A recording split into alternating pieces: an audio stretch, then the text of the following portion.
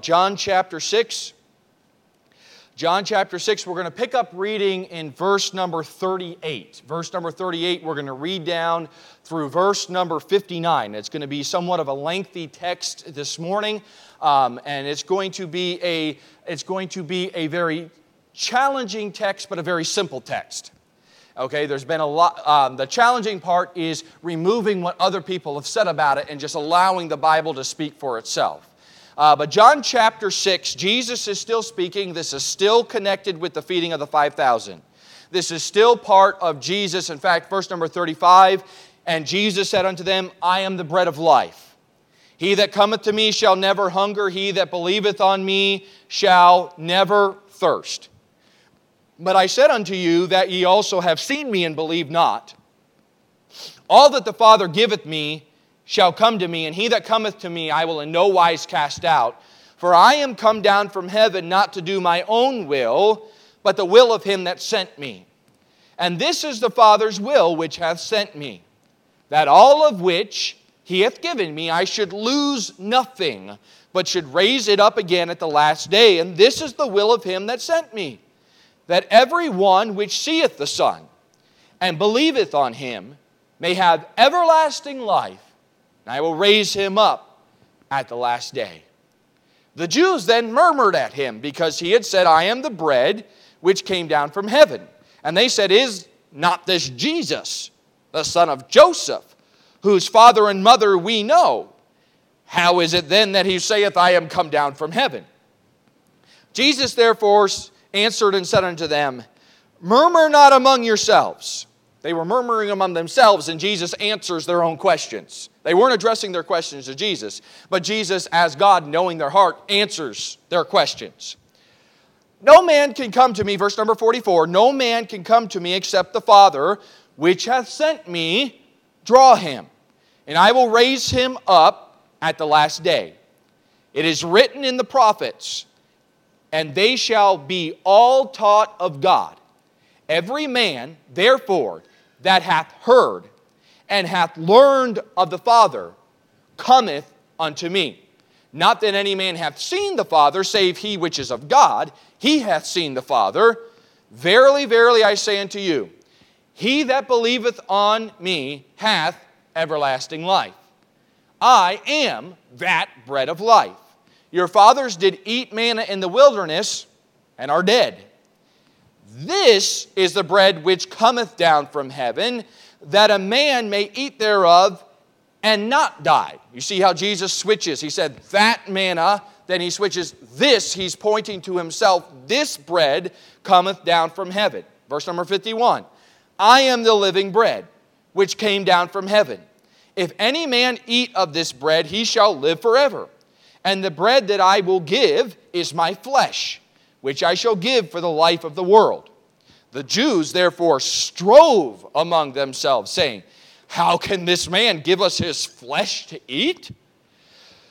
Then Jesus said unto them, Verily, verily, I say unto you, except ye eat the flesh of the Son of Man and drink his blood, ye have no life in you.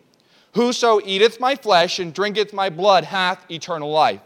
And I will raise him up at the last day, for my flesh is meat indeed, and my blood is drink indeed. He that eateth my flesh and drinketh my blood dwelleth in me, and I in him. As the living Father hath sent me, and as I live by the Father, so he that eateth me, even he shall live by me. This is that bread which came down from heaven, not as your fathers did eat manna and are dead. He that eateth of this bread shall live forever. These things said he in the synagogue as he taught in Capernaum. That's quite the text, isn't it? The title this morning is A Meal That Satisfies for All Eternity. A meal that satisfies for all eternity. Let's ask the Lord's help again this morning. Dear Heavenly Father, I just come before you. Lord, we thank you for who you are. We thank you for your grace, what you've given us. I pray, Lord, that you would confront us with truth this morning, that you would help us to remember who you are, how you want us to live, Lord. I pray that you would make your word and your truth clear in our mind. Pray that you would speak. In Jesus' name we pray. Amen. A meal that satisfies for all of eternity. How many ate breakfast this morning? How many are going to be hungry again at lunchtime? Okay? We know this, that meals don't satisfy for very long. Even if you ate Thanksgiving or a great meal and you stuffed yourself to where you could not eat another bite, it's only a matter of time till you're hungry again. But Jesus is talking about something that satisfies now and satisfies for all of eternity. Something that once you have it, once you eat of it, once you partake of it, you are always full. You are always satisfied. Sounds pretty exciting, doesn't it? Sounds like something only a good and gracious God could give to us. Jesus is teaching. He is trying to explain to this multitude. He's trying to explain to us today. This isn't just for the multitude. This is for every person who will simply open God's Word and read for themselves. He's trying to explain about Himself and what He wants to do in our lives. Jesus is telling them, I am the bread that came down from heaven. I came down from heaven, which means Jesus Christ is deity. Jesus wasn't just a messenger. He wasn't just an angel. He is currently the very Son of God, and yet He came to this earth for the purpose of completing the will of the Father. Right? At the beginning of our text, we read that over and over again. I'm here to do the will of the Father, that I came as the bread of life to satisfy the hunger, to satisfy the thirst of men's heart, because that is the will of the Father. The will of the Father for your life is to be satisfied. The will of the Father is for you to be able to sing, then came Jesus into my life, and He soothed my heart, and He made me clean by His own blood. That is God's will for your life.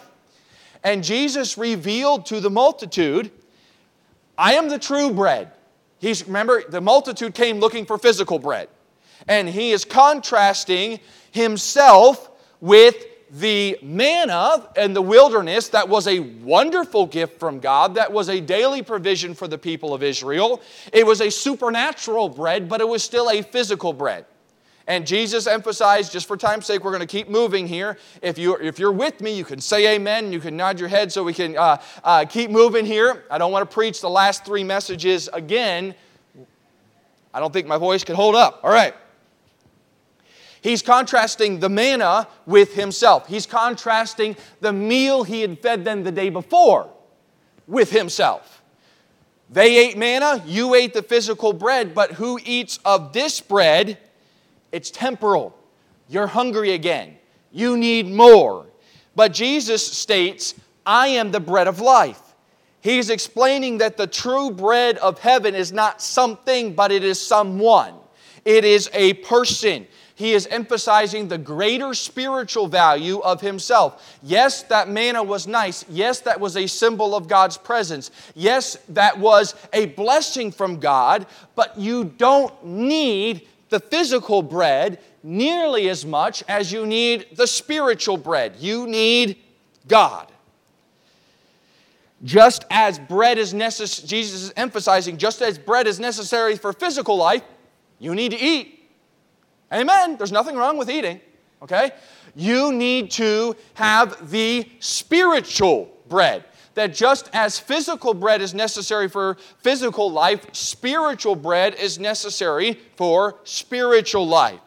And He says, I am come. I'm not here just doing my own thing. I'm here to do the will of the Father. He was not here for His own purposes, but Jesus was especially not there for the whims or the cravings of any of the multitude. Jesus wasn't there to satisfy, well, this is what would really make us happy. This is what we would really like. Jesus said, that's not why I'm here. I'm here to do the will of my Father. I'm here to serve the Father. And this is the will of the Father, is that everyone would believe. What does it say there in verse number 40? This is the will of Him that sent me, that everyone which seeth the Son and believeth on Him may have everlasting life, and I will raise him up at the last day. The will of the Father was, by the way, the will of the Father still is, that every person spend eternity with God. That's God's desire for your life. That's God's will for every person on the North Fork, for every person on Long Island, for every person in the United States, in this world, is for them to hear the message of Jesus Christ and have everlasting life. 2 Peter chapter 3 tells us, the Lord is not slack concerning His promise, as some men count slackness, but is long-suffering. Why is God not judging all the evil? Why is God not just sending down lightning bolts? Because He's long-suffering. Okay, why is He long-suffering? Not willing that any should perish, but that all should come to repentance. God is giving us, right now, God is giving this world a space of grace. He is giving us an opportunity to follow the will of the Father and receive the gift He is offering us. That's why the Father sent Jesus. He is the bread of life that satisfies. He is the bread of life that can fill that empty soul. As Brother Sam said, Jesus did not and does not exist to fill fleshly bellies. His whole purpose in coming from heaven was to fulfill the Father's will, was to bring spiritual life to fallen mankind. God's will is only possible through Jesus Christ. That's why Jesus Christ came. If it was possible any other way, Jesus would not have had to come. But Jesus came so that there would be the hope, there would be the possibility of salvation. Jesus came so that no one has to hunger again, spiritually. Jesus came so that no one has to thirst again. If you remember from last week, that is a double negative, that not under any circumstances, never again. You have been hungry. You are empty now, but it doesn't have to be that way. You can be full for all of eternity. You are thirsty now. You are without what you want. But if you come to me, it doesn't have to be that way. You shall never, ever, not under any circumstances, thirst again. He will give you the gift of eternal life. Okay, Jesus did not say, work your best, be baptized, take communion, go to church, and you'll never hunger. He said, believe on me. Believe on me. That is the work of God. Believe on Jesus Christ. Brother Sam said again, it needs to be said over and over again. Outside of Jesus Christ, God provided no bread of everlasting life. Try all else and you will hunger. Eat at the table of pleasure, wealth, religion, you will hunger. Drink at all the fountains and you will thirst again, because only Jesus can satisfy your soul. Jesus gave them a clear message. He preached the gospel. Believe on the Lord Jesus Christ and thou shalt be saved. But verse number 41 says, the Jews begin to murmur. These were not necessarily, this might not have been the whole multitude, but definitely a portion of them, especially the religious ones, the ones who were involved in Judaism and were self-righteous in and of themselves. Hey, I'm a pretty good person. Hey, I follow the law. Hey, I believe the Bible. And they begin to murmur among themselves. This carpenter's son is the bread of heaven? We've met his father. Come now. You're telling me that this man came from heaven? We know his mother. We know that their birth stories, the timeline doesn't match up the best, because Jesus was born of a virgin. He was not born of an earthly father. And so the timeline didn't match up. And so they were beginning to go through those different things. And we've seen your father working in Nazareth. We've been in his carpenter shop. We know who your mother is, Mary. And we're not ready to believe and surrender that you're the Son of God. We're not ready to trust you as the Messiah. How are you bread that come down from heaven? We see a carpenter standing in front of us with a bunch of smelly fishermen following him. This isn't exactly what we would perceive as bread coming down from heaven. But Jesus came for the purpose of these men and each person in this room this morning. Jesus came so that they could have eternal life. Sadly, there are many people since that time and even today that are passing away, that are leaving this life, having never tasted of the bread of life. They have not life in them. So we need to ask this. If Jesus is the bread of life, which he is, I think we've spent the last couple of weeks demonstrating that from the Scriptures. Jesus is the bread of life. But there are many people who do not receive the bread of life. There are many people who will spend all of eternity thirsting and hungering in the judgment of God in a place the Bible calls hell. There are many people. In fact, God says, broad is the way. Wide is the gate, and broad is the way that leadeth unto destruction, and many there be that go in thereat. So if Jesus is the bread of heaven, how do we go from on our way to hell to on our way to heaven? How do we taste of that bread? How do we experience that satisfaction? How do we have that eternal life? Well, number one, to have the bread that gives eternal life, you must be drawn of the Father. You must heed the truth of God's Word and come to Jesus Christ. Okay?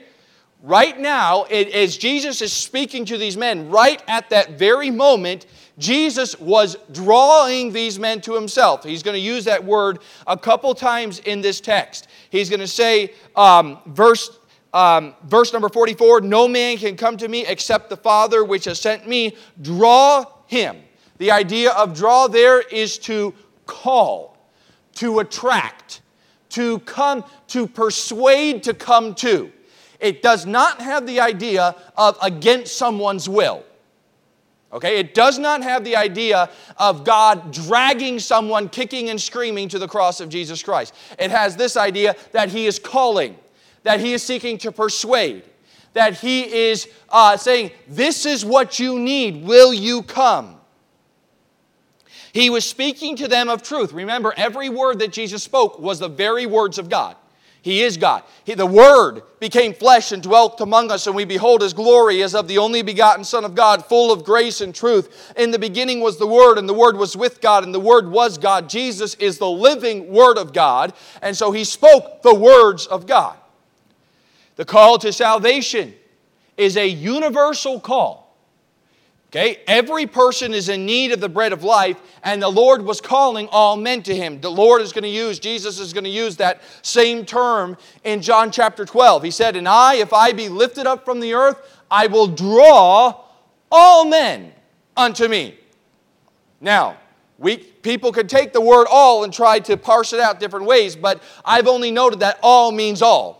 Okay, let's just keep it simple and allow the Bible to speak for itself. All means all. He says, I want to draw. I am drawing, I am calling, I am persuading all men to come to me. Now, the Bible is also very clear that for someone to come to Christ, there must be conviction. For someone to come to Christ, there must be the work of the Holy Spirit in someone's life before they're ready to be saved, before they're ready to be born again. That is the drawing that Jesus is talking about. Okay? We need to take a little bit of time here because of the false teachings of men on the issue of drawing. Nowhere in God's Word are you going to find what is called in our world today Reformed theology. If you come across the term Reformed theology, run the other direction. Reformed and Calvinism is the same, okay? Not all Reformed would claim to be Calvinist. Not all Calvinists would necessarily claim to be Reformed, but basically we're putting it in the same. And this is what they teach. It's a man-made theological system that teaches that God chooses some people to go to heaven and God chooses some people to go to hell, and that He draws some and He ignores others. Okay? That's what they teach. That is unbiblical. That is blasphemous to the character of our God. And so I'm just warning you, if you see the name Reformed, if you see the term Calvinist, we don't listen to that. Not everything they say is wrong. Okay? But poison is only 3% arsenic, rat poison. It's 97% good cornmeal. I'm serious. Okay? We don't need to go to someone who doesn't understand the character of God to learn about God. They're not going to help us know about the grace of Jesus Christ. They're not going to help us know about the love of Jesus Christ. We don't need to go that direction. All right? So let's understand what the Bible says. God is not willing that any should perish, but that all should come to repentance. He is drawing all men to Himself. That's what the Bible says. If I be lifted up, I will draw all men unto me. Everyone that is drawn doesn't necessarily come. But the message of the gospel is universal. Whosoever shall call upon the name of the Lord shall be saved. Whosoever shall eat of that life, whoso eateth and drinketh of the blood and the body of Jesus Christ will have eternal life. So how is Jesus drawing them? Is that a good question? If Jesus is drawing all men, amen? How is he doing that? How is he drawing them? Verse number 45. Okay, verse number 44 for context. No man can come to me except the Father which has sent me draw him, and I will raise him up at the last day. It is written in the prophets, and they shall all be taught of God. Every man that hath heard and hath learned of the Father cometh unto me. Okay, so how do people come to God? They are taught of God, they hear, and they learn. Okay? The idea of being taught is to be instructed, of pupils receiving instruction. Right there at that moment, the Word of God was being proclaimed. Jesus was not speaking in a special voice that only this person here and that person there could hear, and everyone else's ears couldn't pick up his voice. No, he was proclaiming his truth to all men. Everyone that was there was hearing the voice of God. So, he said, verse number 45 there, hath heard, okay? That means to exercise the faculty of hearing, to give careful attention to listen to heed. So they have heard the Word of God. By the way, all the day before the feeding of the 5,000, Jesus had taught to them of the kingdom of God. Jesus had been preaching to them the entire day before. What has Jesus been doing once they came to him? He's been saying, verily, verily, I say unto you. He's been dealing in biblical truth. He is preaching to them the greatest truth of God's Word. By the way, the Bible says, so then faith cometh by hearing, and hearing by the Word of God. It is by the teaching of His Word and the Holy Spirit illuminating His Word that men are drawn to Christ. Okay? It's not just through this ethereal feeling or this fuzzy feeling that slips over people. No, God draws people to Himself through the truth of God's Word. That's why we are very careful and we do not participate in the charismatic movement and things like that, because that draws people by emotional experiences. Oh, I just felt the Spirit of God knock me flat on my back. That's not how God draws people. God draws people through His Word. Everybody with me? Do we see what the Word of God says here? He draws people through His Word. They are taught by the Word. Okay, but to be drawn to the Father, they not only needed to hear the Word of God. What does it say there, verse number 45? Everyone therefore that hath heard and hath learned of the Father cometh unto me. Everyone in that multitude was hearing the Word of God, but not everyone in that multitude was learning the Word of God. Learning means to gain knowledge, to gain skill, to acquire information, to come to understand. Okay, it's not just a hearing, but it is a grasping. It is what we might call a light bulb moment. When you, wait a second, oh, that's what it means. Oh, that's how it works. They needed to allow the Word that Jesus was preaching to them to have an effect on their thinking and on their hearts. They needed to grasp and understand and believe on Jesus as a result of what He had taught them. They not only needed to hear the Word of God, but God was drawing them through that, but to come to Him, they had to learn. There had to be a change of thinking. There had to be a grasp of understanding. Growing up, I had the privilege of growing up in a pastor's home, and as my dad was a church planter there in New York City, and so I got to sing a lot with my family. We were the only special music in the church growing up, and so even as a 6-year-old boy, I was there singing with my family, and I began to learn to play the piano a little bit. I don't play anymore, but I do play the classical guitar, and I learned some instruments. And as I was learning music, and I could read music a little bit following up and down, my mom tried to teach me, who is an incredible musician, incredible pianist, she tried to teach me music theory. How many know what music theory is? Music theory is the mathematical equation of music. It's how you know when to sing, how long to hold it, when to stop it, how it's to be played. All of that is in music theory. My mom knows music theory very well. I think I took 3 years of music theory in homeschool. I didn't get it at all. I heard it. I didn't learn it. When I got to Bible college and I was privileged to travel on one of the singing teams, I still remember to this day the music chairman's face as he was there in choir practice, and the cutoff wasn't the way it normally was. Instead of being on 4, it was on 6 or something of that nature. And I just cut off on 4 because that's what felt like. And he goes, Andrew, it's on 6. And I give him the blankest look. What's 6? He goes, no, you got to count this. I'm like, I don't know how to count. I just feel it. And there was just this look of shock and look of, how did this guy get on the music group? He hasn't learned this yet. And so I had to listen very carefully, and I memorized the counts. But I even as he was explaining it, it still wasn't making any sense. Until I got in my junior year into song leading class.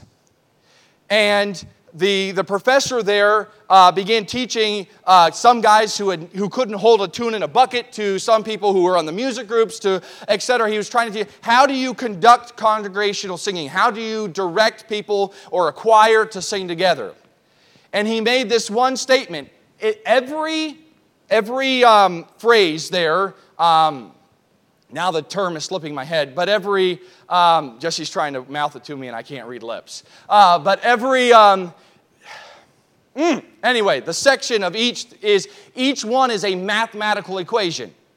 So if it's 3/4, there's 3 beats. If there's 4/4, there's 4 beats. If there's 6/8, it is 6 beats. And I started counting 1, 2, 3, 4. 1. This makes sense.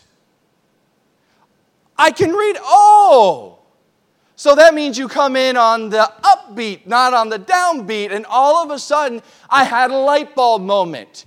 It went from hearing to learning. And I am by no means a music theory expert. I can't even remember the name of the term, okay? But I can understand where to come in, and I can read the basic structure of the music and the basic theory of it. Why? Because there went a difference from hearing to learning. And if you're going to be drawn to Jesus Christ, if you're going to come to Jesus Christ, there must come a time when it went from hearing to learning. There must come a point of time for when you went from knowing about Jesus Christ and believing that God came and believing that Jesus came in Christmas and believed that He died on the cross. There must come a moment in time when you went from hearing to learning, and it changed your thinking and it changed your understanding, and then you will come to the Father.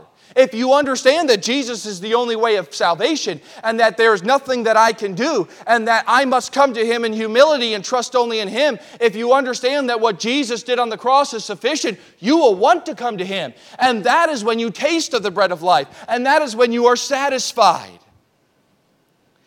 Those who allow God's Word to teach them, to change them, will come to Jesus. One man said, he told these people the real reason for their blindness was not found in the fact that they weren't hearing, but they weren't responsive. They weren't learning. They weren't responding correctly to what they've been taught. And until they responded correctly, until they learned, they weren't going to get it. They were going to continue arguing among themselves. They were going to continue saying, this doesn't make any sense. Can I tell you this? Every time you hand out a gospel tract, every time as a preacher I go out and I knock on someone's doors and invite them to church, that is God drawing that person. Every time someone sits in a service and they hear the Word of God preached, God is drawing that person. God is at work. It's the merciful hand of God. Every time you invite your coworkers, every time you invite your family members to church, every time that someone speaks about God to you, that is the merciful hand of God drawing every person to Himself. But the question is whether you're just going to hear or whether you're going to learn, whether you're going to learn of Him. The drawing of God, the convicting of the Word of God, is to bring you to God. But the work is not completed yet. Just because, I understand. There is something else that needs to take place. And that's what Jesus says. You must eat the flesh and drink the blood of Jesus Christ. Isn't that what he says? Okay? Not only must you be drawn to him, you must partake of him. Jesus has been emphasizing, he is the bread of life. He is greater than the manna that the nation of Israel in the wilderness had eaten. The bread these men were interested was the physical bread that would not save their life or their soul. They were dead. Those who had eaten the manna, it did not have a spiritual power. But the bread, the bread that Jesus was speaking about, had the power to give them eternal life. How many times does it say? Hath everlasting life, hath eternal life. Jesus was freely offering to them that whosoever would eat of the bread he was speaking about would live forever. It says there, shall live.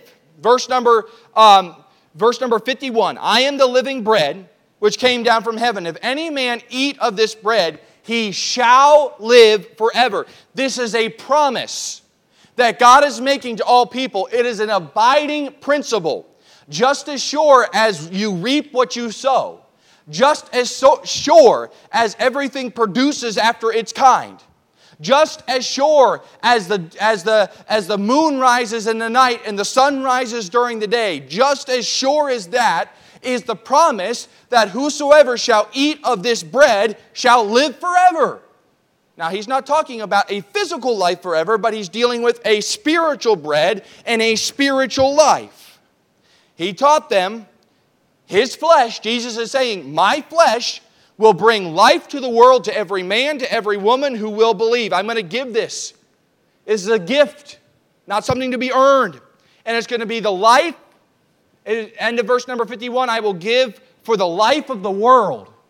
Not just for the Jews, not just for the Gentiles, not just for the elect, but for every person can be saved. The bread that Jesus was trying to give the multitude, a bread that could save their souls, was his own body. You have to eat my flesh. You have to drink my blood. The Jews, because they weren't learning, they were hearing but they weren't learning, they are striving together. Could you imagine that conversation? This guy's teaching us cannibalism? Okay, how is he going to keep teaching if we start drinking his blood? We're not vampires here, right? Because they had a physical understanding. They were not understanding the spiritual truths of what he was saying. Jesus is using what we call shock language. Okay? Because they are still thinking in the physical, he is saying it in such a shocking way to jolt their minds into, wait a second, you need to wake up and hear what I'm saying. Okay, it'd be very similar to what James used in the book of James, chapter 4, where he is addressing believers. And he says, ye adulterers and adulteresses, know ye not that the friendship of the world is enmity with God? Whosoever therefore will be a friend of the world is the enemy of God. James was not dealing with the physical sin of adultery, but he's using shock language. He's using okay, James, calm down here. We're not that bad, to make them to realize the spiritual nature of their sin and how that befriending the world was really playing around on God. And you don't need to be, it's shock language that Jesus is using. He said, you need to eat the flesh and drink the blood. He said this, if you do not eat the flesh and drink the blood of Christ.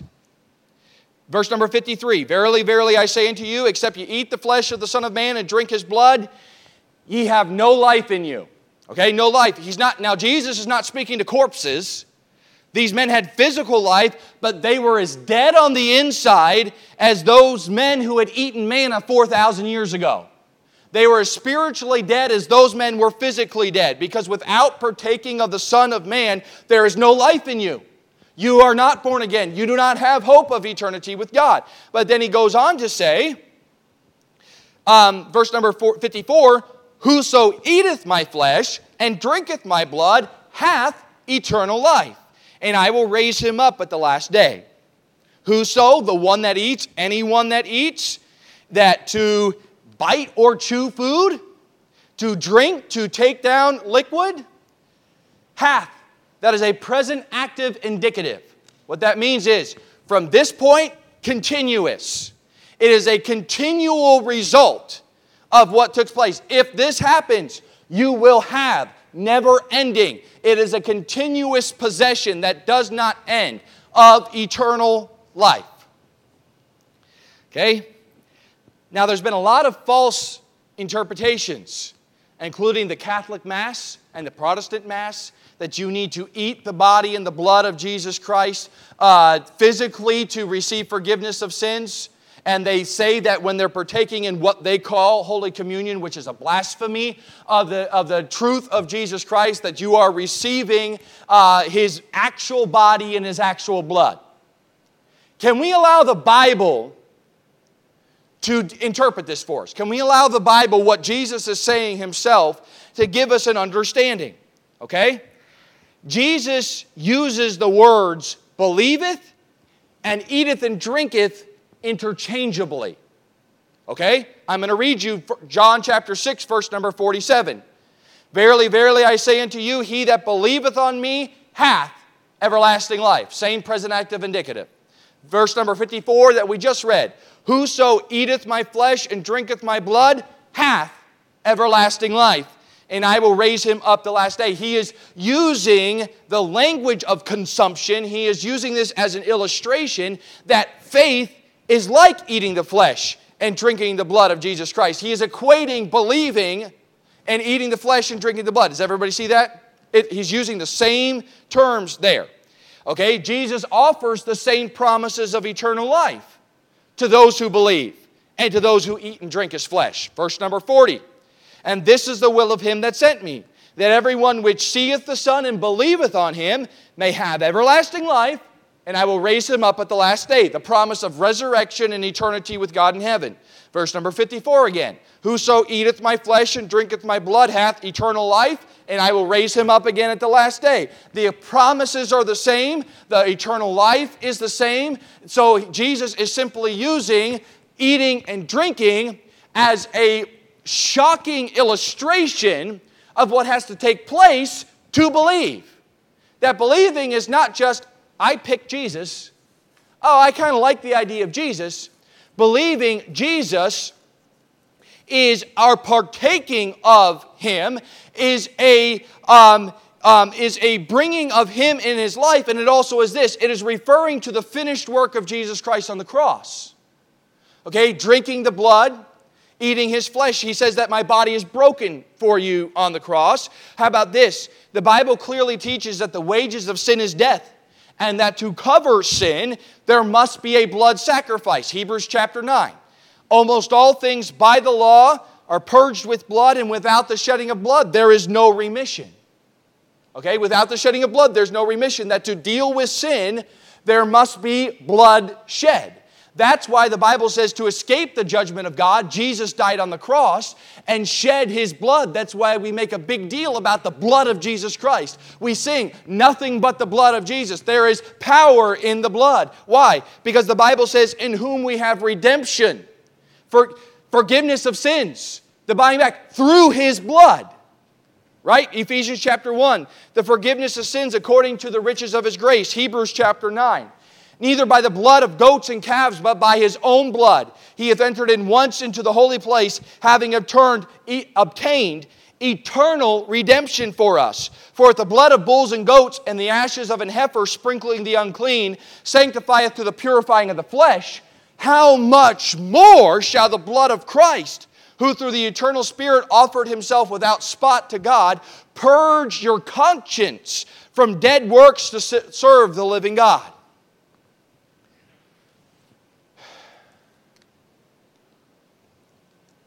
Is everybody seeing what Jesus is saying? He says, you got to partake of me, because without the blood of Jesus Christ, there's no hope of heaven. Without the work that I'm going to do on the cross, you're not going to heaven. There is not eternal life outside of the blood of Jesus Christ. There is not eternal life outside of the sacrifice of Jesus Christ. There is no other way. That's why Jesus would say in John chapter 14, I am the way. Not only am I the bread, I am the way, the truth, and the life. No man cometh unto the Father but by me. To enjoy the bread of life, you must eat it.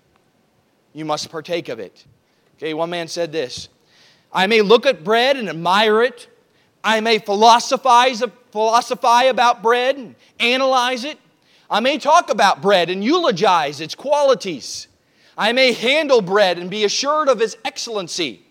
But unless I eat it, I shall not be nourished by it. All of this is equally true of the spiritual bread, Christ. Knowing the truth, speculating about it, talking about it, contending for it, will do me no good if I do not receive it into my heart. By the way, no one can do that for you. Same is true of physical eating. He said this, eating is an intensely personal act. It is something which no one else can do for me. There is no such thing as eating by proxy. If I am to be nourished, I must myself eat. Standing by and watching others eat will not supply my needs. So no one can believe in Christ for you. The preacher cannot, your loved ones cannot.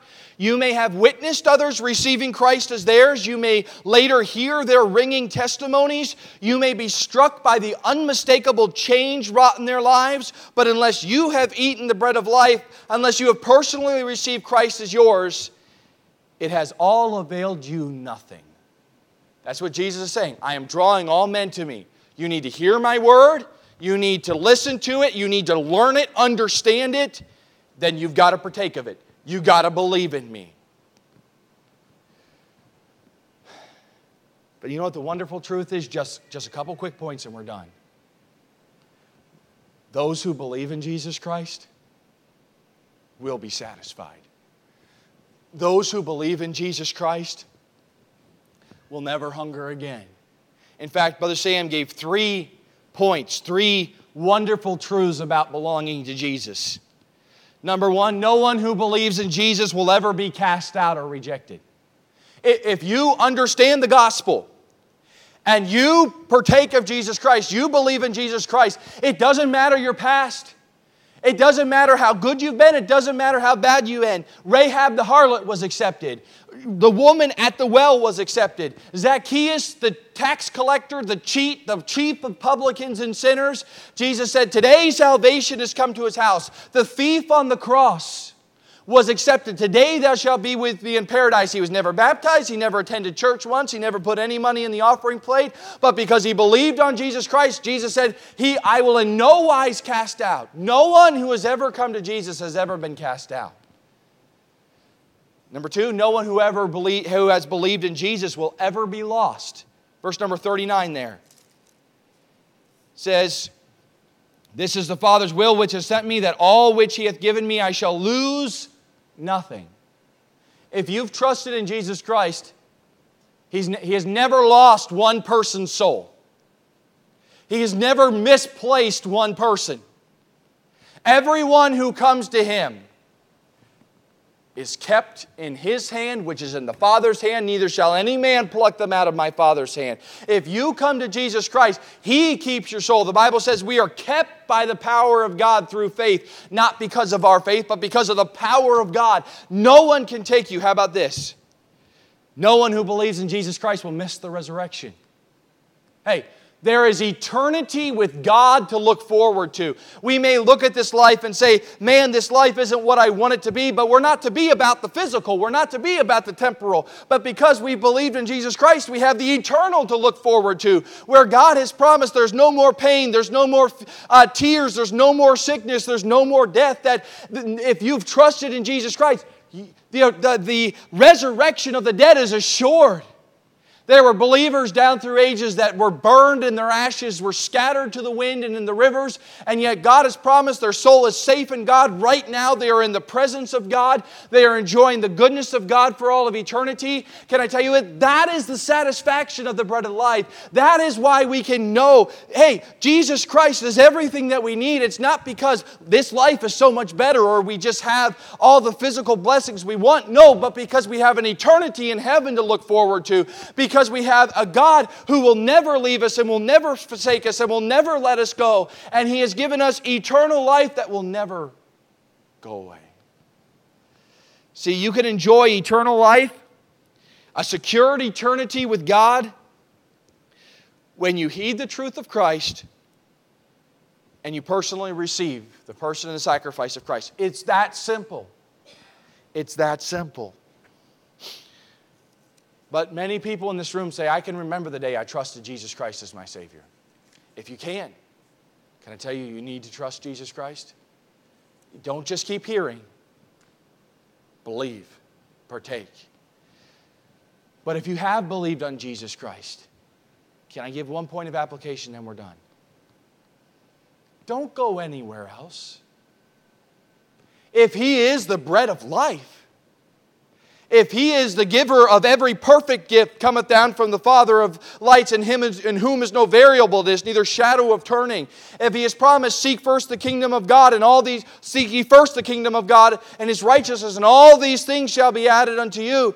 If we had to come only to Jesus for salvation, don't we know that if we continue eating of Him and we continue walking with Him, that we're going to enjoy the presence of God not only in eternity, but you can be saved and happy about it? You can enjoy the presence of God in life's worst case scenarios right now. If you have been saved, don't look to the world. Don't look to anything to give you satisfaction. Don't look to some other person to give you satisfaction. Look to Jesus Christ, who is everything that we need. Rely on Him. Go to Jesus Christ for the sustenance that we need every single day.